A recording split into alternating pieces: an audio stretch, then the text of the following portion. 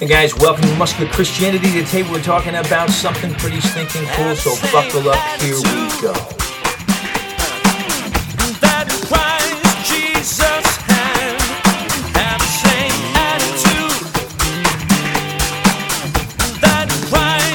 Nobody likes to be told that they're wrong. Nobody. I mean, whether you're a student, an athlete, you're a child. I mean, anytime somebody comes up to you and says, hey, you need to change, or you're wrong, or whatever, at the end, the initial response is defensive. You know, you don't want to necessarily jump on board and go, you know, you're right. I need to straighten up and fly right or whatever.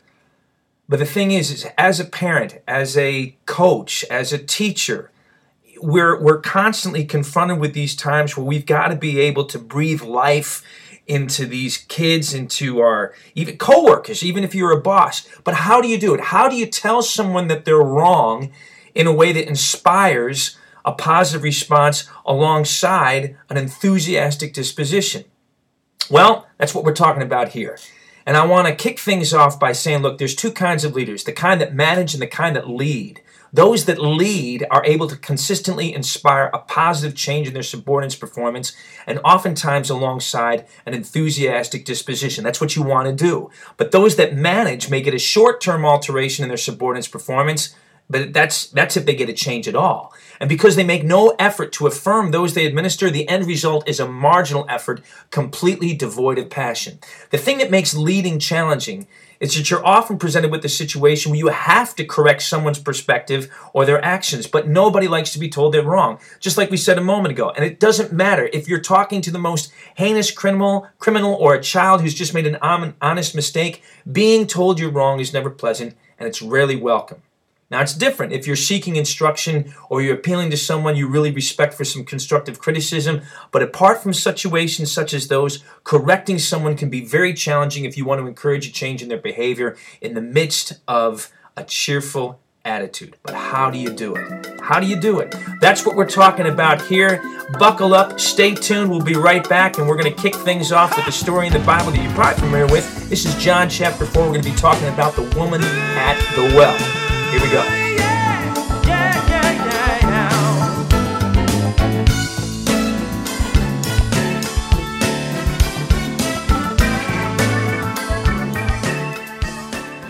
All right, in John chapter 4, Jesus is talking with a woman who had come to a well to draw water in the middle of the day. The fact that she was doing this now rather than earlier in the morning when it was cooler suggests that she was waiting until the well wasn't as busy in order to avoid the comments and looks she was probably accustomed to getting given her reputation. If you look at the words documented in red, if you're looking at your Bible, you'll see something significant. Here's the beginning part of every one of Jesus' remarks to the woman. First one is, will you give me a drink? Next is, if you knew the gift of God. Next, everyone who drinks this water will be thirsty again. The next time he says something, he says, go call your husband and come back. And then he says, you are right when you say you have no husband. And then finally he says, believe me, woman, a time is coming when you will worship the Father neither on this mountain nor in Jerusalem. And the last thing he says is, I who speak to you am he. This woman has had 5 husbands, and she's currently living with a guy, also known as living in sin. So she's got plenty to keep her busy as far as hiding her lifestyle from those who would be critical of her moral choices. Jesus, of course, he knows every sort of detail, but he doesn't say anything negative. Even when he acknowledges her ignorance of who he is and what he has to offer, he doesn't do so in a way that invites a defensive response. Rather, he refers to it as a lack of awareness as opposed to a character flaw that needs to be repaired. So let's pop the hood on this scenario and break down every aspect of Christ's conversation with her and glean from his approach those things that need to be in place in order for you and I to successfully navigate an exchange with someone we either want to encourage or we need to correct. Step 1. Affirmation. This woman is a Samaritan and an adulteress. For Jesus to even speak to her required him to step over several cultural and traditional lines. She belonged to a race that was considered tainted by the Jews because they had intermarried with Gentiles. I mean, a Jew was considered ceremonially unclean if he even used a drinking vessel that had been handled by a Samaritan. They were prohibited from associating with them in any way. So, for Jesus to enter in any kind of dialogue or to ask her for a drink, I mean, this woman's lineage created a situation where by default, Jesus was now considered unclean. So for him to be speaking to her, this communicated a positive and an intriguing dynamic that earned Jesus the right to be heard in the mind of this woman. So look, affirming your audience in a way that is legitimate and compelling sets the stage for effective communication far better than a confrontational rebuke. That's the first little nugget that we can glean from this exchange that Jesus has with this woman. Affirmation. In this way, you're giving your audience a desire to hear what you have to say. You want to be invited into the person's living room before you start yelling in their driveway. You know what I mean? One approach gains you a listener, the other gets you an opponent. So, that's it. Step 1, affirmation. Let's move on to step 2, invitation. The second thing that Jesus says, if you knew the gift of God and who it is that asked you for a drink, you would have asked him and he would have given you living water. Look, there is so much in the way of cool background where this story is concerned. You've got to pull back and just appreciate all the little nuances that are occurring in order to truly get the brilliant strategy that Jesus is deploying here. Living water. He's at a well. And this is one of the 3 primary sources of water that you had in the ancient Middle East. You had a well or a cistern. A cistern's that thing that you'd put at the bottom of a place where you're collecting rainwater. And the third source would be a nearby spring. The biggest difference between these 3 sources of water was the level of oxygen in the water. When you have an equal balance between the amount of oxygen in the air and the amount of dissolved oxygen in the water, it's considered to be 100% saturated, and that translates to drinking water that's devoid of harmful bacteria and only tastes much better than its contaminated counterpart. The water that's most consistently 100% saturated is water that is moving, like what you find in a natural spring or waterfall. Ancient societies refer to this kind of water as living water. And that stood in sharp contrast to the water that was considered dead, which was stagnant water pools such as a pond or even in a cistern where the water had been standing for an extended period of time. So, in the mind of this woman, living water isn't going to be immediately associated with something spiritual like you and I probably default to because we've heard this story and that phrase so many times. Rather, she's hearing this as something very appealing from a purely practical standpoint. So, at this point in the conversation, Jesus has so far affirmed her by disregarding the cultural norms that would usually be used to justify being aloof, at least in the mind of an Orthodox Jew, and then he's offering her something that's genuinely appealing. So, step 1, affirmation. Step 2, invitation. The next thing that I want to talk about is just what she says in response to all this. She asks, are you greater than our father Jacob? And on the surface, that might look a little bizarre. But again, when you look at the culture and the history surrounding this whole situation, you'll see that it's actually a very logical response. And again, it's going to be great to see how Jesus navigates through all this. So, stay tuned. We'll be right back. Shout to God with a cry of joy. Oh, clap your hands, all you nations. Shout to God with a cry of joy. Hey, clap your hands, all you nations. Shout to God with a cry of joy. Oh, clap your hands, all you nations. Shout to God with a cry of joy. Clap your hands, all you nations. Okay, so why would this woman respond to what Jesus has had to say so far by asking him, are you greater than our father Jacob, who gave us this well? Well, first of all, let's take a look at Jacob. I mean, yes, he did in fact give his descendants this well. The well itself was considered Jacob's because it was positioned on the land that Jacob had possessed according to Genesis 33:19 and Genesis 48:22. This well was considered to be the place where a miracle occurred, according to a legend that had been widely circulated by that point. Apparently, when Jacob had originally met Rachel, it was at this very well. There was a very large stone in place that covered the mouth of the well that required the strength of several men to move it. Check out the story. It's in Genesis 29. Great little story. Jacob was able to move the stone all by himself, which was probably pretty impressive to Rachel. But here's the deal. He then miraculously made the water bubble up to the surface. No doubt the woman speaking to Jesus now was thinking that only a miracle on par with what Jacob had been able to accomplish would suffice in order to retrieve this living water that Jesus had mentioned. But Jesus doesn't respond to her question directly as far as comparing himself to Jacob. Rather, he keeps the conversation centered around the theme of water and states that the kind of living water that he's talking about results in a permanent sense of satisfaction, that you would never thirst again. Now, this woman is either really interested or she's bordering on sarcastic. It's not easy to tell, but she asks Jesus to give her this water he's talking about so she doesn't have to keep coming back to this well. Jesus responds by telling her to go get her husband and come on back. Of course, the woman isn't married, so she tells him that she has no husband. Now Jesus begins to lay some serious cards on the table by telling her that she's right in saying that she has no husband, and then goes on to elaborate on some details about her life that he would not know unless he was someone supernatural. The thing is, there's a lot that's happened here within maybe 10 seconds of conversation, but there's something here that justifies further consideration, and I want to park here for a moment. Look, not only does Jesus choose to use this part of the conversation to reveal who he is, but he also makes a choice to be very mild in the way he acknowledges the fact that she's living in sin. This is coming from Matthew Henry's commentary. He says, reproofs are ordinarily most profitable when they are least provoking. And he goes on to say, those who would win souls should make the best of them, whereby they may hope to work upon their good nature. For if they make the worst of them, they certainly exasperate their ill nature. The last part of Henry's commentary captures the essence of Jesus' brilliant strategy.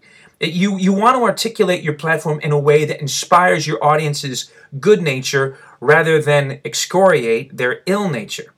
In any event, right now this woman is totally focused. Water is now no longer the issue. Rather, it's all about the approach to God she's ever known, and this stranger seems to be prepared to show her something more. And he does. He shows her that the worship she's been engaging in is based on a flawed premise. To understand all of what this woman was clinging to, you have to first take a moment and review just what a Samaritan was and how this people came about. And look, at this point, I want to encourage you to go out to my blog at muscularchristianityonline.com, and you can see the script for this whole podcast. I'm going to go off script a little bit just because I want to summarize what I've documented, because if I went according to the script specifically, this podcast would take a day. So let's just take a look real quick. Samaritans. Samaritans were a people group that came about as a result of Gentiles being imported from other parts of the Assyrian Empire into the area of the northern kingdom.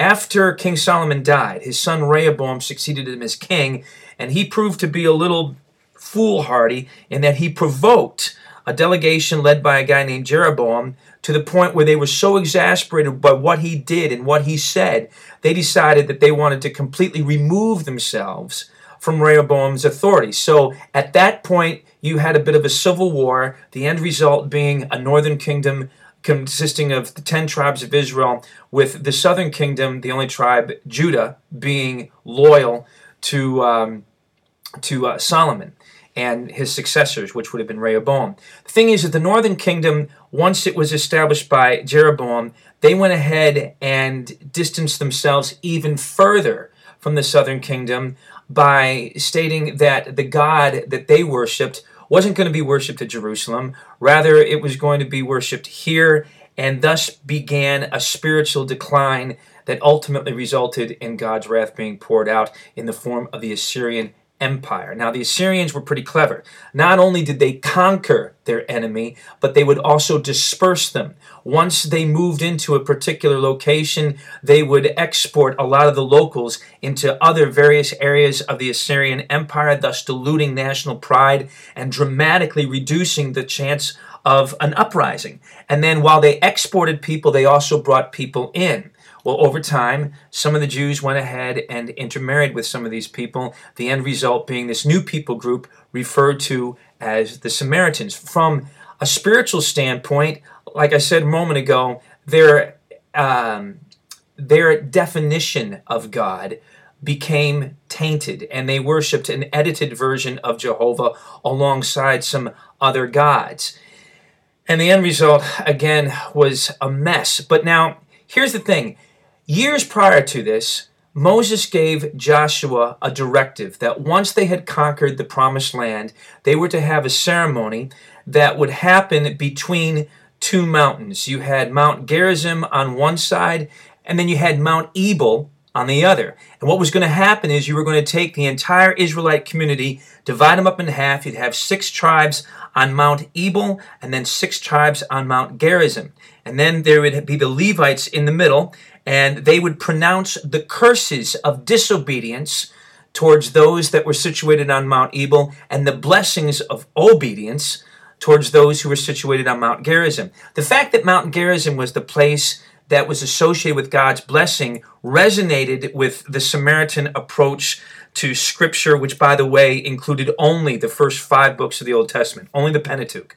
So they went ahead and decided that when it was time for them to build a temple, they were going to do that on Mount Gerizim. What's really kind of intriguing is that this temple was initiated right about the time that Nehemiah was rebuilding the wall. And again, this gets into a lot of really cool background, and I don't want to get into it here. But the bottom line is that the Samaritans had a flawed approach to God. They were worshiping, like I said earlier, an edited version of Jehovah alongside some other gods, and their temple was just a flawed enterprise from the very beginning. Nevertheless, they held steadfastly to the idea that they were correct, and the Orthodox Jewish approach was fundamentally flawed. Here we are now with this woman at the well saying, you know, you guys say that we need to worship over in Jerusalem. We say that it should be over here at this other mountain. And it's right about here now where Jesus brings everything to a very cool head. And we're going to talk about that in just a minute. Stay tuned.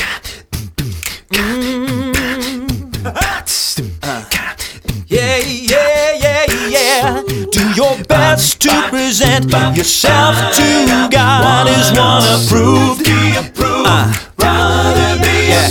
Do your best to present yourself to God as one approved. A workman who does not. I know some of y'all got to be wondering, you know, what does Mount Gerizim and Mount Ebal and all this have to do with how to tell someone when they're wrong? I promise you that we're getting to that. The reason I want to go off on these seeming tangents is because in order to truly appreciate just how incredible Jesus' approach is, you want to make sure that you fully appreciate what he was really facing here as far as things that could have been a lethal distraction as far as him being able to communicate what it is he wanted to tell this woman. So we're left off at the idea that you've got the Samaritans saying that they need to be worshiping over here on Mount Gerizim. Orthodox Hebrew approach, no, not at all. You need to be over in Jerusalem. And Jesus now comes back and says, look, believe me, woman, a time is coming when you will worship the Father, neither on this mountain nor in Jerusalem. Just like that, he eliminates the argument by saying there is no basis for an argument. So instead of getting into a situation where they wind up, you know, debating who's right and who's wrong as far as, is it Mount Gerizim or is it Jerusalem? Jesus says, you know what, there's something entirely different here that you need to be aware of.